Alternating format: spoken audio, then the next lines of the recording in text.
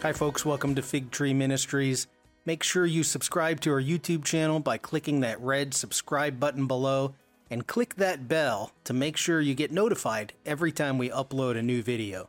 Enjoy today's lesson.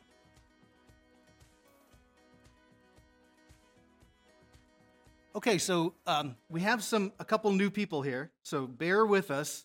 You can see this is part 17 talking about the Sea of Galilee, so we've gone what's actually 18 weeks in a row. If I say something and you feel like, what is he talking about? Probably something that has been said in the past 17 weeks. I try to make every lesson its own little lesson, so God willing, I won't lose you too much. I don't think I will. We've been exploring all of the different people groups around the Sea of Galilee, and then for the past 4 weeks in a row, we've talked about the Zealots. Kind of built up this context of what the Zealot party was and how influential they were in the first century. And today is going to be Zealot conclusion. We're going to conclude with the events of the destruction of the temple in 70 AD and this idea of baseless hatred. Baseless hatred is hatred for no reason. You hate somebody, they haven't done anything to you. It's one thing if somebody betrayed you personally, you know them personally, they've done something to you personally to have hatred in your heart. It's a whole other thing to simply hate when nobody's actually done anything to you. And this is going to be one of the conclusions of the rabbinical thought of what happened by 66 AD in the war. So we'll talk about this idea of baseless hatred, and then we always want to compare that to Jesus' ministry and what he taught. So again, the background picture is going to be that Temple Mount. That's Jerusalem. That's the Temple Mount. The wall that's lit up is the Western Wall, because this was destroyed. And ultimately, God's house, God's temple, sat right there where that mosque is today. And in 66 AD, a war kicked off. By 70 AD, the Romans destroyed the Temple Mount, and I'll show you a couple other things that we know archaeologically that they destroyed. But that's our background picture because it fits with what ultimately, the actions of the Zealots ultimately led to war. So I want to start today using a piece of scripture as kind of our overview. I put this on your sheet. It's from Psalm 133, verse 1. Psalm 133 is only 3 verses long. You guys are probably all familiar with this. But it talks about the love between brothers, or verse 1, how wonderful and pleasant it is when brothers live together in harmony. How important is that to God that his children get along? Very important. So if you think about, if you're a parent and you have children, even if you're not a parent without children, you can probably conceptualize this. Parents enjoy it when a child says, I love you to them. That's nice. Just like we say, I love you to God. But parents love it more when the children say, I love you to each other, and the children get along. And that warms a parent's heart different, right? So we can say, I love you to God all day long, but if I look over the person next to me and have hatred in my heart, well, then God's not happy about that. So God wants us on the horizontal level to get along. And Psalm 133 encapsulates that. But we'll start with this, we'll end with this, and I just want you to think about how important it is to God that his people get along. And all we have to do is look outside and realize that doesn't always happen. And one of the main problems, by the first century, Judaism is becoming fractured. You're getting what we call sectarianism. One sect after another sect after another sect, and those sects start competing. So the Pharisees didn't like the Sadducees. The Essenes didn't like the Sadducees. The Zealots really didn't like the Sadducees. So you basically, not a lot of people like the Sadducees.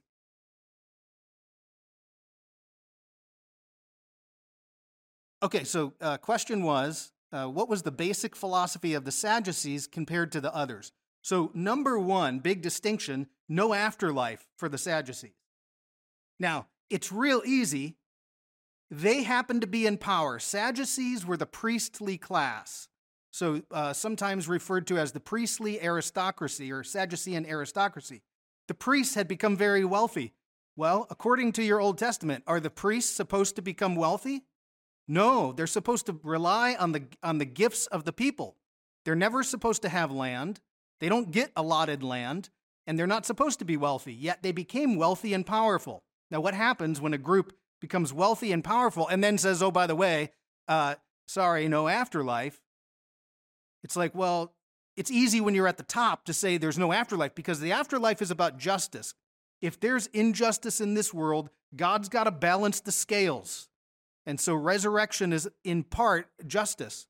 So that if somebody is corrupt in this world, there will be a punishment in the next, even if they get away with it in this world. So the Pharisees said, no, there is an afterlife. And there's a resurrection, and God will judge the wicked. And God rewards those who are obedient. Well, that's our philosophy today with Christianity. And so part of the reason why you can stand in the face of corruption is you know that God is a just God, and God will hold all people accountable. So that's one of the main distinctions that the Sadducees, a lot of people didn't like that idea of no justice in the afterlife. Did that answer your question? Okay. All right, so we'll get to this conclusion about the Zealots and baseless hatred, but baseless hatred is developing the hatred for people for no reason. So they not only hated the Jews, they would split amongst each other. You know, if you have a group of people that carry a lot of hatred, they'll turn on each other very quickly. If you're in that group, you'll quickly get turned upon if you don't go exactly along with everybody. So baseless hatred becomes very difficult, obviously, to live with.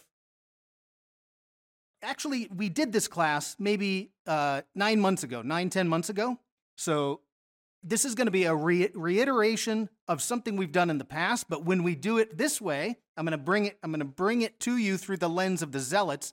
The last time we did it, I mentioned the Zealots, but we hadn't spent a lot of time talking about them.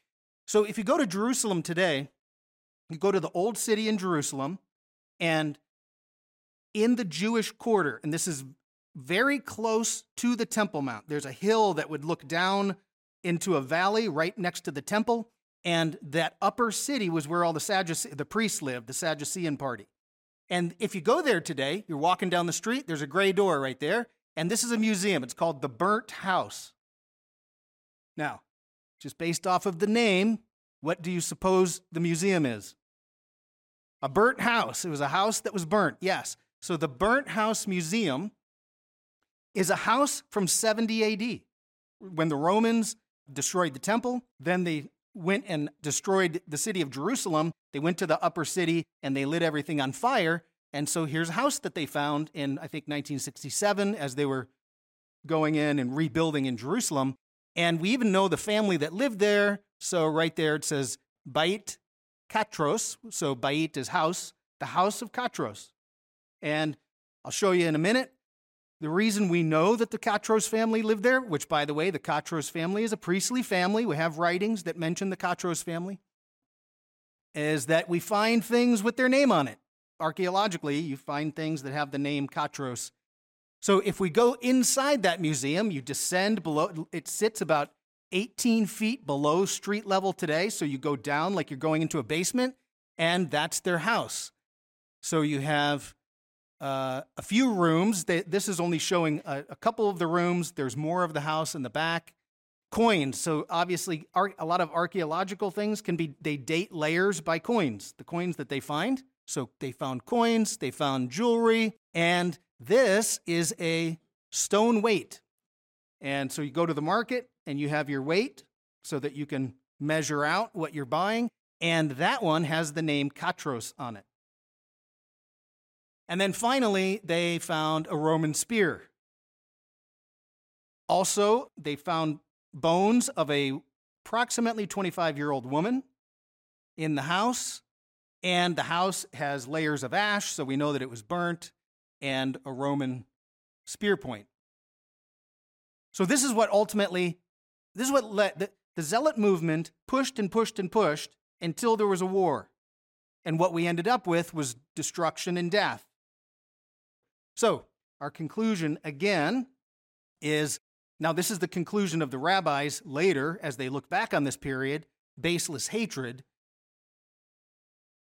But here's what happened. The Zealots pushed and pushed and pushed, and I'll show you a timeline in a minute. For a good 100 years, they're pushing for a war. That's what we mentioned. They want Jesus to lead them in a war, to get rid of Rome, just like Moses led against Pharaoh. God can do it again, just like the Maccabees rose up against the Seleucid Greeks. God can do it again. Come on, Jesus, lead us into war. You can raise the dead. You can feed 5,000. Look at the logistics and all of that. It's amazing. If you're a logistics officer, you love food that just shows up out of nowhere. Okay, so here's a quick timeline. What I'm going to do is start from the time Rome entered into the scene, 63 BC, so up to 70 AD. So this is very close history to those first century Jews, and right in the middle of this is when Jesus shows up. And this is what we've talked about for the past 4 weeks now, is many of these events. So we started out, when Rome came in, they were oppressive. Rome did not show up nice, right? They show up with the Roman boot, and then they oppress with taxes. And if you couldn't pay your taxes, they took your land. Now, how'd you feel if you're a farmer and suddenly a foreign power comes in and steals your land? Might that drive you to a revolutionary type mindset? Sure, it might drive a lot of people that way, to take away their... So shortly after Rome, you start getting resistance movements. And in 47 BC, now this is Herod the not so great. He's not Herod the Great yet. He's a governor of Galilee. And he puts to death one of the leaders, Hezekiah. So we talked about this a few weeks ago. Herod put to death Hezekiah. And of course, anytime you put to death a revolutionary leader, what happens to the movement? It increases. Well, people become more zealous, right? Now, it might disperse them for a while, but it's not like they forget that you martyred one of their people. Okay, so you have Hezekiah. We mentioned an event at Mount Arbel. I showed you that picture of Mount Arbel with all the caves and how they weren't really officially zealots yet, but the tax evaders and the rebels had gone up into those caves, and then Herod the Great is now the king of the Jews, using Roman power to yank you out of the cave, and so you fall to your death. Nice thing for the king to do shortly after taking office. But he's going to put down any resistance. And of course, that drives the zealots to even more frantic behavior. Then we have Herod's death, 4 BC, and we mentioned a few weeks ago when we were at the city of Sepphoris, there's a guy named Judas the Galilean. He's mentioned in the book of Acts, in Acts 5. Judas the Galilean attacked Sepphoris and stole all the weapons. So now they were armed with Roman weapons. Then you have in 6 AD, there's another revolt. Again, Judas the Galilean, or Judas from Gamla, leads a revolt, and now he's put to death. That's what the book of Acts is actually talking about. This is all leading up. Now Jesus is alive. He's a young person at this point, and he's alive, living right next to Sepphoris up there in Galilee. So he's aware of everything that's happening.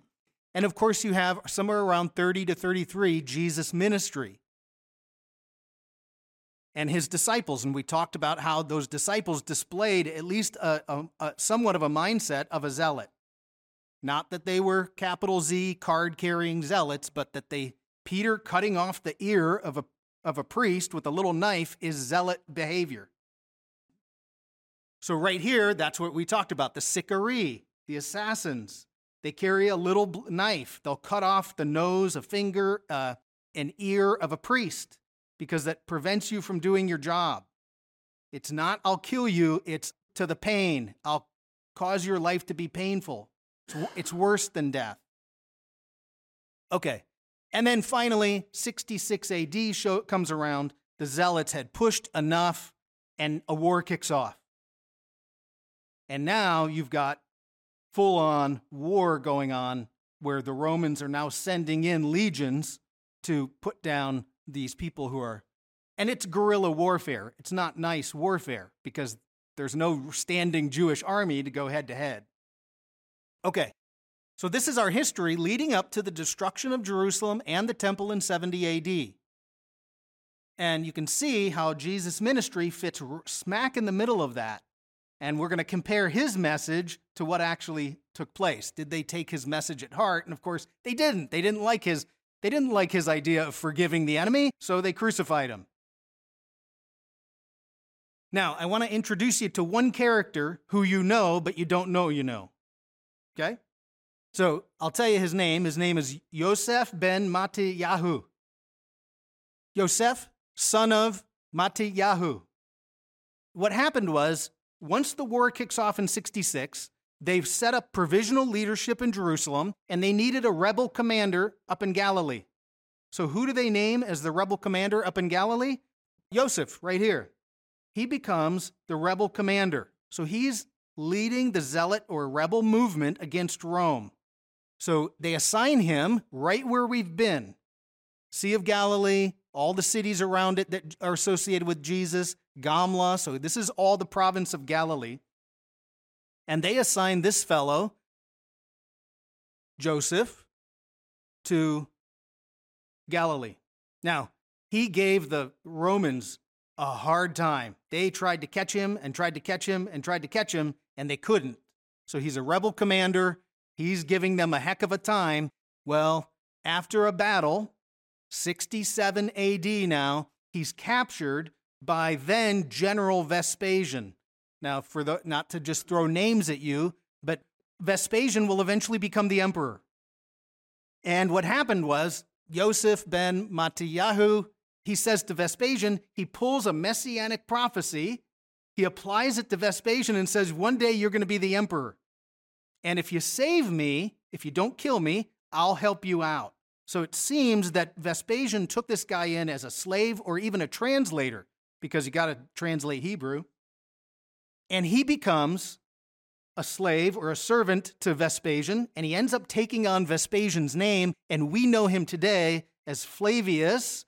Flavius is the name of Vespasian. It's the Flavius family, or the Flavians. Flavian Josephus. I keep quoting him every week. Josephus, the Roman historian, born a Jew. He was a rebel commander. What's interesting is, obviously, if you're Jewish, you weren't a big fan of Josephus. Why? Because you're a traitor. You went to work for the enemy. When you got captured, you saved your own life to go live in Rome and write. Now, what happens later is, because Christians saved his writings, Jewish scholars are actually quite thankful that Josephus wrote, because now we have significant history and details that we can go back and help line up. Now, he's not always perfect, but you can get a Josephus book probably for $1 if you go on some kind of used book. They're everywhere, because people will get it thinking they're going to read it, then you can't read it, and you just sell it somewhere for $1 because it's a big book that's taking up space. But okay, so we have somebody that we're aware of today that was actually part of this rebel movement. Now, what he does is, when he paints the picture of what's causing all the problems, he doesn't blame the Jews, he blames the zealots. Josephus wants to make sure that Rome knows that it's this group, it's the bad apples that are causing the problem, not the entire Jewish nation. Okay, so he is him, and that's important to note, that when you see Josephus, that's not his born name. So let's talk about baseless hatred. What is baseless hatred?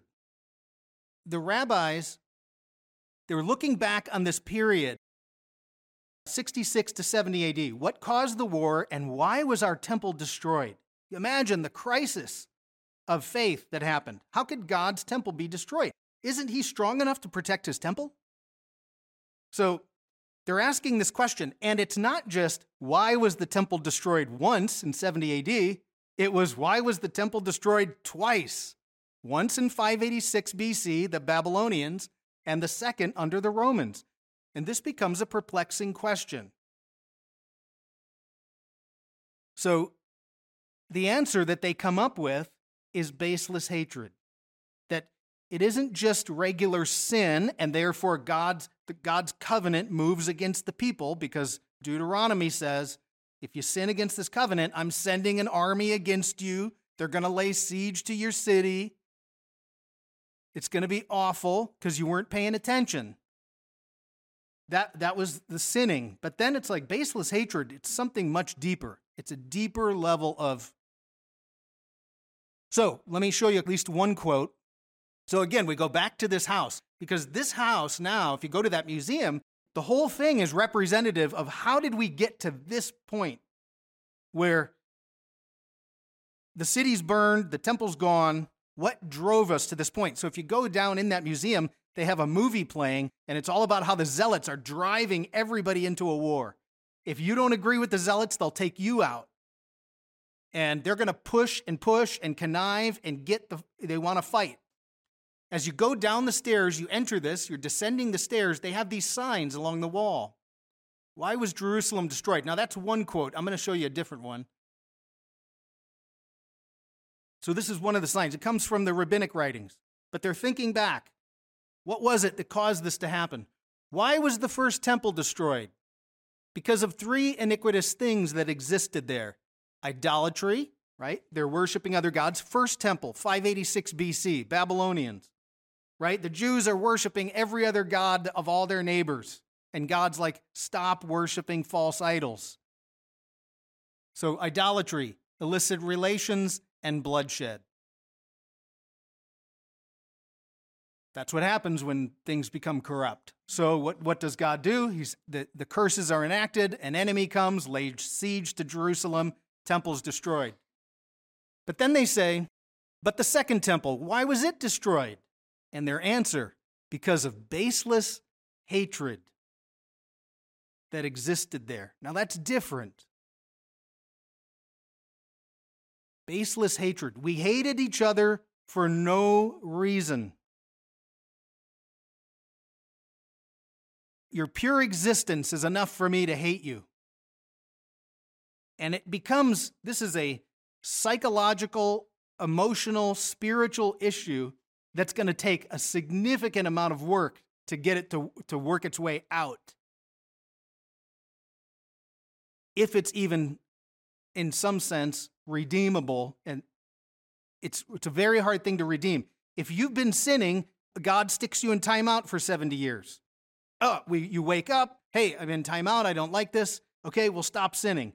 So they came back to Israel, they're intended on not sinning any longer. They did not want to sin any longer. That's why you get so much of the Pharisees, don't sin, don't sin, don't sin. It's this focus. But what happens, you end up with division and hatred amongst groups. So anyways, I just want to show you, this is their interpretation. And then what we want to do is take this and compare it to Jesus. Because what if they had followed his message? He's providing the antidote to baseless hatred. And I think he could see the writing on the wall. If you keep going in that direction, all the stones from this temple are going to be on the ground. So knock it off, people. And they didn't. So if we go back to a short little timeline here, you have Jesus showing up. This is 40 years prior to 70 AD, right? And what's the message? One of the most prominent pieces to his message is forgiveness. You got to love your enemy. You got to pray for those that persecute you. And the mechanism that God gave human beings to release the upsets that are naturally created in human interactions is called forgiveness. If you can't let go of that upset, you'll descend into bitterness, resentment, anger, vengeance. So for instance, I'll show you one quote. Don't turn there because I'm watching the time, but this is just one example. Luke 6:37. This is Luke's version of the Sermon on the Mount. They call it the Sermon on the Plain because he puts it in a wide open space. Jesus says, "Do not judge others and you will not be judged. Do not condemn others or it will all come back against you. Forgive and you will be forgiven." Now it's also, yes. The comment was, if you harbor bitterness, it'll eat you alive. And that's right. Anger, bitterness, resentment is corrosive to your soul. It actually hurts you more than it's hurting the person that you're bitter at. And the mechanism, the antidote to that, is forgiveness itself. Now, we have to at least have a little bit of understanding why, but now what you see here, do not judge or you'll be judged. Don't condemn or you'll be condemned. Forgive and you'll be forgiven. These are all what's called measure for measure. Now, measure for measure, let me make sure I say this. It sounds a lot like karma. If I do this action in the world, it will come back on my head. And we think karma, and we go, no, that's not one of our theological doctrines. I agree, we don't have that as a high-level theological doctrine. The problem is, it's in every book of the Bible, from the beginning to the end.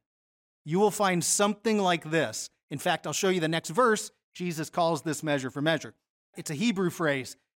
Obadiah says, whatever you do to somebody will come back on you.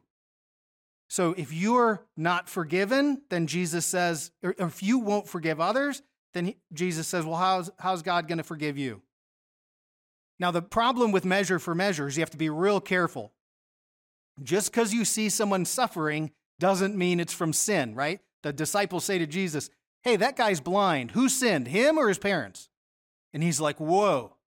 Don't take measure for measure, and every time you see someone suffering, think that they've done something wrong. That's the problem with the cross, right? They see a guy hanging on the cross, and you assume he must have done something. He must have done something, or he wouldn't be hanging there. This must be God's curse. And then you read Isaiah 53, and it says, no. He's there because of your sin. Oh, the suffering servant takes on the sins of the world. That's different. Yeah, it's a radical shift. So anyways, measure for measure is what you're seeing there. And then let me show you the rest of the verse here. So 38 goes on, give, and it will be given to you. That's another measure for measure. A good measure, pressed down, shaken together, and running over, will be poured out on your lap. And then here's where Jesus even uses the phrase, for with the measure you use, it will be measured to you. It's the same thing as Peter, if you live by the sword, you will die by the sword. If you live a violent life, then you might just have a violent death.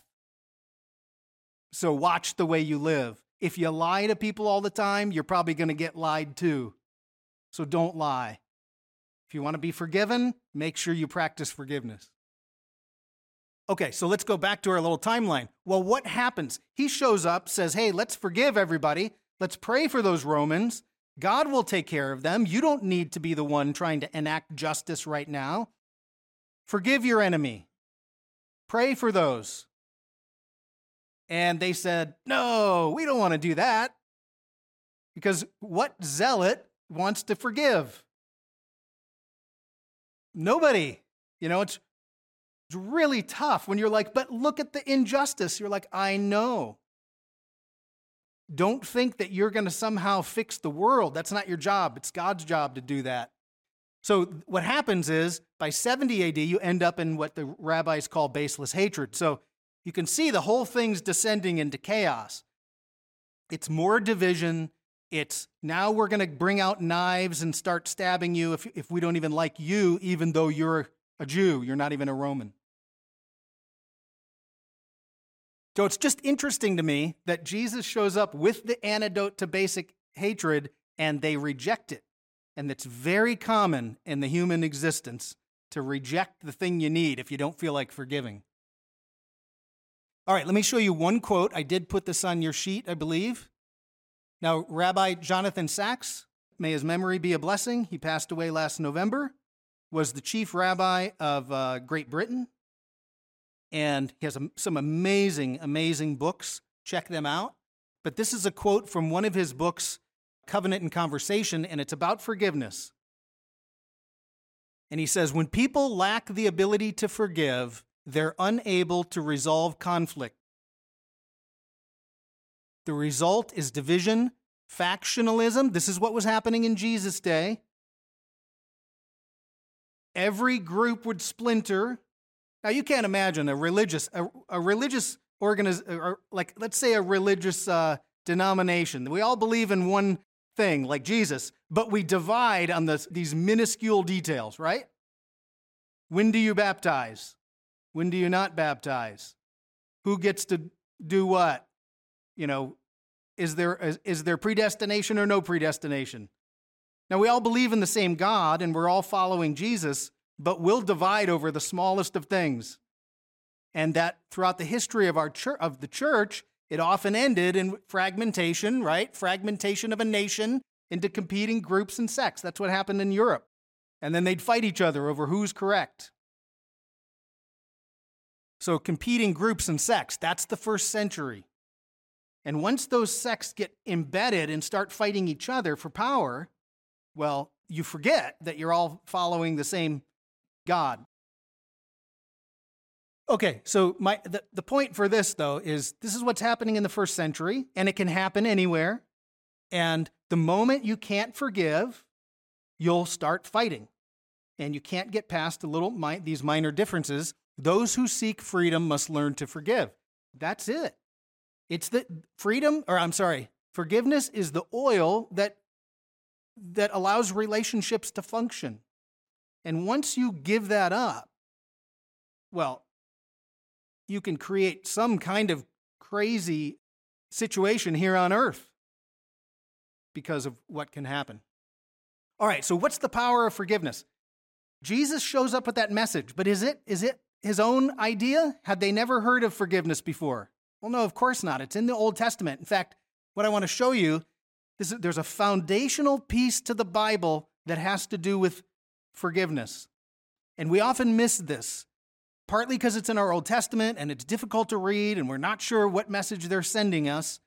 Like it's some kind of cruel joke that God gives you the book of Numbers to have to read through. And you're like, is this a test? Do I have to go through this every year? There's a foundational message of forgiveness within the Bible. Where does it come from? Well, it's in the book of Genesis. Genesis is a foundational book. It lays the foundations for all the other books. And there is a message of forgiveness that's extraordinarily powerful if we have eyes to see in Genesis. So, if we look at Genesis, it's kind of a crazy book, right? Nobody would ever start their religion with a book like Genesis. You don't, because you wouldn't write all the horrible things your people are doing to each other. The human nature is to only give you the nice things, make everyone look out to be heroic. So what you see in Genesis, from the beginning of Genesis to the end, are families. From Adam and Eve, the first couple, all the way out till Joseph and his brothers. It's one family after the next. So it's all about relationships. And thankfully for all of us today, it's all about dysfunctional relationships. Because we look out the world and we think, well, we're not doing that great. Well, neither are the people in Genesis. I mean, it's all dysfunctional relationships. That's why no normal person would start the Bible with a book about dysfunctional relationships. But that tells you something, right? God understands what he created. The Creator knows his creation. But at the heart of it, Genesis is a story of brothers. This is what all of the main stories in Genesis are stories of brothers and their relationships. How wonderful it is when brothers get along, isn't it? Okay, let's go to Genesis. Let's see. How did they do, or who were they, right? So you start with Cain and Abel. You have Shem, Ham, and Japheth from Noah's sons. Isaac and Ishmael, Jacob and Esau. And then you end, chapter 50 of Genesis, Joseph and his brothers. Now, any strained relationships in there?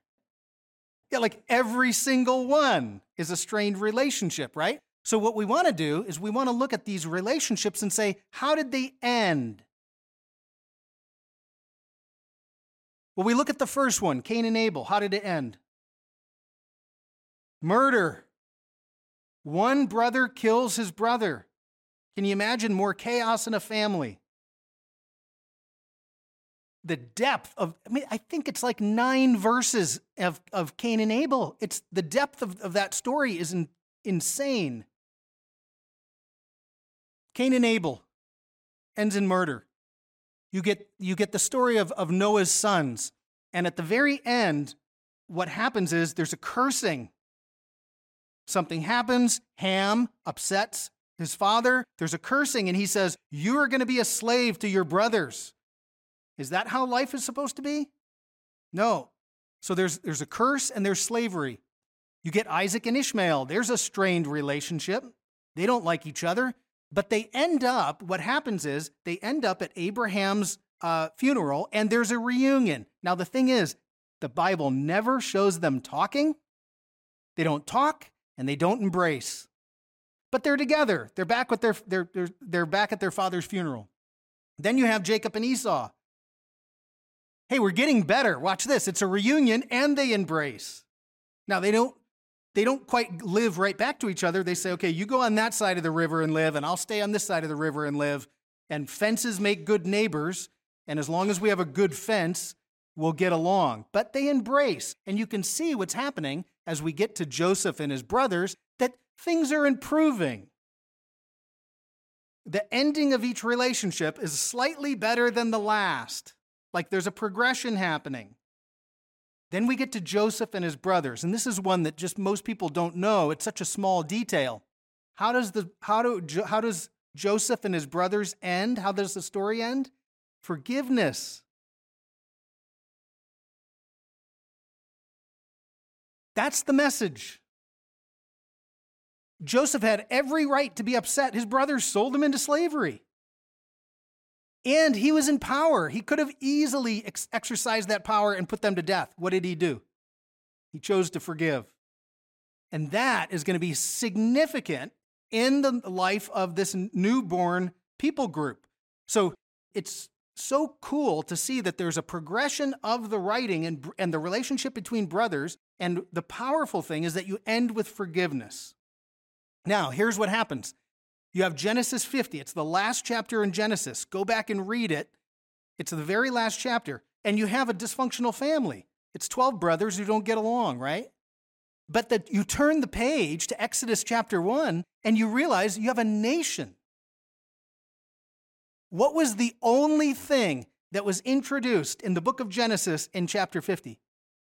Forgiveness. Period. Now, you say, now, wait a minute. It doesn't explicitly say that. I know, but that's not how Genesis is written. Everything's underneath the surface. And you say, the very first time in Jewish thought, it's what's called first principle or first use. The very first time you see the concept used is by God's definition how you should look at that idea. So the very first time you find the concept of forgiveness in Genesis is Joseph and his brothers. And why does Jesus show up then into the same Jewish nation preaching forgiveness? Because that's the message for the nation. A house divided cannot stand. So it's so cool. It's the only thing. It's called first principle, first use. At some point, we'll talk about the first time love shows up in Genesis. It's awesome when you read then the book of John. So, okay. So look at, you get this. This is another way to look at it. Cain is clearly upset with his brother. He murders him. And he says to God, am I my brother's keeper? And what's the answer? Yes, you are. Do I have responsibility towards my brother? Yes. Sure, you have rights. But you also have the responsibility to forgive people and not allow yourself to be carried away into a murderous rage. So yes, you are your brother's keeper. All of us are our brother's keeper in some sense. So that Joseph shows up and he answers the question in a literary type way. Yes, that question that was asked at the beginning of the book, I'm showing you. I'll take responsibility for the lives of my brothers. How? Forgiveness. And because of that forgiveness, a dysfunctional family becomes a nation. Massive transformation. Just from forgiveness. Okay. It's really incredible the way Genesis is written. So there's a biblical message of forgiveness. Jesus is going to show up, right? He's going to show up. Joseph is a type of Messiah. Now, he's not the Messiah. He's the suffering servant. He's a Messiah in the sense that he delivered a nation, right? So that's Joseph. Jesus shows up. He's the Messiah. He's the suffering servant, and they carry the same message, that the path to peace in the kingdom of God is through forgiveness, not power. So it's the same, they have the same exact message, and we don't often connect Jesus with the story of Joseph, but there are two types of Messiah. In the first century, you had Messiah, son of David. Was the Messiah going to be Messiah, son of David, a warrior, or was he going to be Messiah, son of Joseph, a suffering servant? And what was Jesus?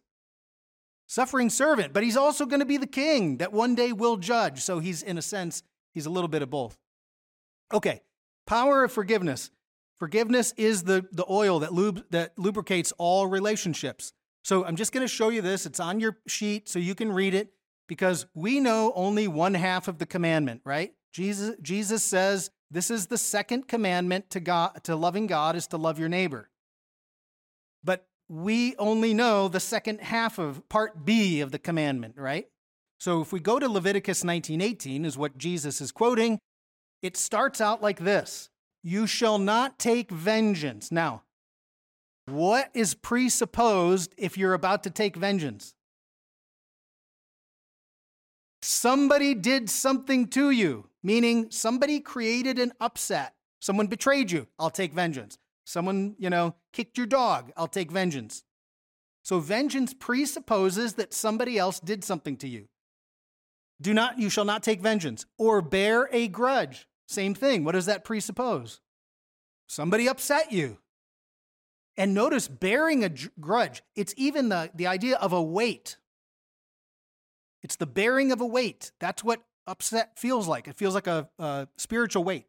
You shall not take vengeance or bear a grudge against any of the sons of your people. Now, I make sure I wrote that out more literally, sons of your people, because where does forgiveness begin? Right next door to you, really close, right? The people who are closest and who are most likely to hurt you. Okay, but now that's the first part of the sentence. But what are we supposed to do? We're supposed to, you shall love your neighbor. Now, neighbor, who in this context, who's the neighbor? Well, see, and I agree with you that it's everybody. We want to say it's everybody in the whole world. No doubt, that's what God wants. But it's really the practicality of saying, boy, that guy over there in Myanmar, I am not upset with him at all. You know why? Because he's in Myanmar and you're over here. But if that guy in Myanmar moves next door to you and trashes up your lawn and his dogs run in your backyard, you're going to be upset now with the guy from... So it's like, it always starts with who's closest to you. If you can't forgive the neighbor right next to you, the odds of you forgiving the guy halfway around the world is 0. You just don't have any reason to be upset with him yet. But just wait, they'll give you a reason to be upset. So we're supposed to love our neighbor. And we notice here, God doesn't give you a reason. He just says, because I'm God, just go do it. Okay, so how do we do this? How do we move from vengeance to bearing a grudge all the way down here to loving your neighbor? What's the mechanism? Forgiveness. That's exactly right. It's implicit in the commandment. And we miss that because we only know the second half of the commandment. Loving God, loving your neighbor is akin to loving God, because whose image is your neighbor made in? God's image. That's how you love God. Love your neighbor. So this is central. And as a church, the church, what we need to do, and I think personally, and I try to do this, and I'm completely fail all the time at this stuff, it isn't just intellectually knowing you should forgive, it's embodying forgiveness. Practice forgiveness every day at any little upset, any baseless hatred that you might find in yourself. Now that's tough. It's hard work because sometimes we feel justified to be angry. But you need to practice it, because if you don't practice it and then the situation comes up where you actually need to do it, what are the odds you're going to have the skill set to forgive? Well, again, it's going to start getting close to 0. So this is something the church needs to be demonstrating, and we should all know how to do practically if we want to show the witness of Jesus in the world. That's just my opinion. Sorry if I offended anybody. Please forgive me if I've offended you. Okay, so what's the psalm? How pleasant or wonderful and pleasant it is when brothers get along. It's a central message to the Bible. That's how you bring the kingdom of heaven to earth, is you're going to have to go through this process. So, okay. We need to watch out for baseless hatred, even in ourselves. Search yourself, as the psalm says, or God, search me, show me anywhere I might have baseless hatred that I'm not paying attention to. And of course, that ends our little study of the Zealots, and at least for now, the Sea of Galilee, because what we need to do is finish Mark. So for those on the video, this class, we started Mark almost 4 years ago, and we still have one last thing to do, which is the crucifixion, and we're going to do that over the next 2 weeks. So that is Sea of Galilee. Let me stop the share.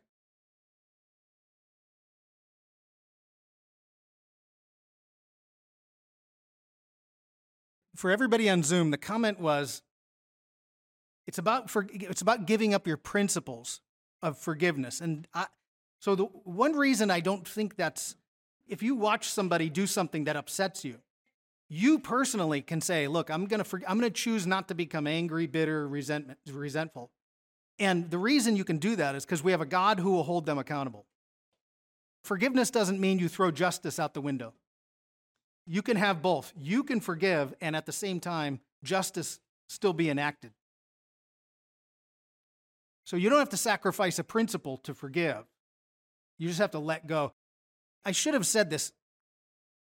Forgiveness is actually a mechanism of releasing. The word forgiveness in Hebrew means to lift. So you're lifting something off, right? If you feel upset, there's an actual spiritual weight on you. Forgiveness is lifting that weight.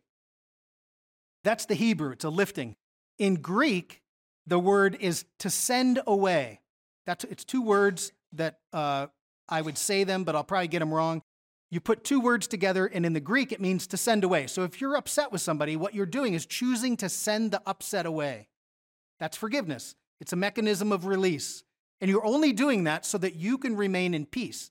It doesn't mean you give up justice. It doesn't mean that you give up your principles. It means you give up the anger that's created whenever there's an upset. So we often think, if I forgive, that means they get away with it. Oh no, God holds you accountable. They don't get away with anything. Yeah, and that's the power of the Jesus on the cross. That's the comment. Jesus on the cross, when he says, Father, forgive them, they don't know what they're doing.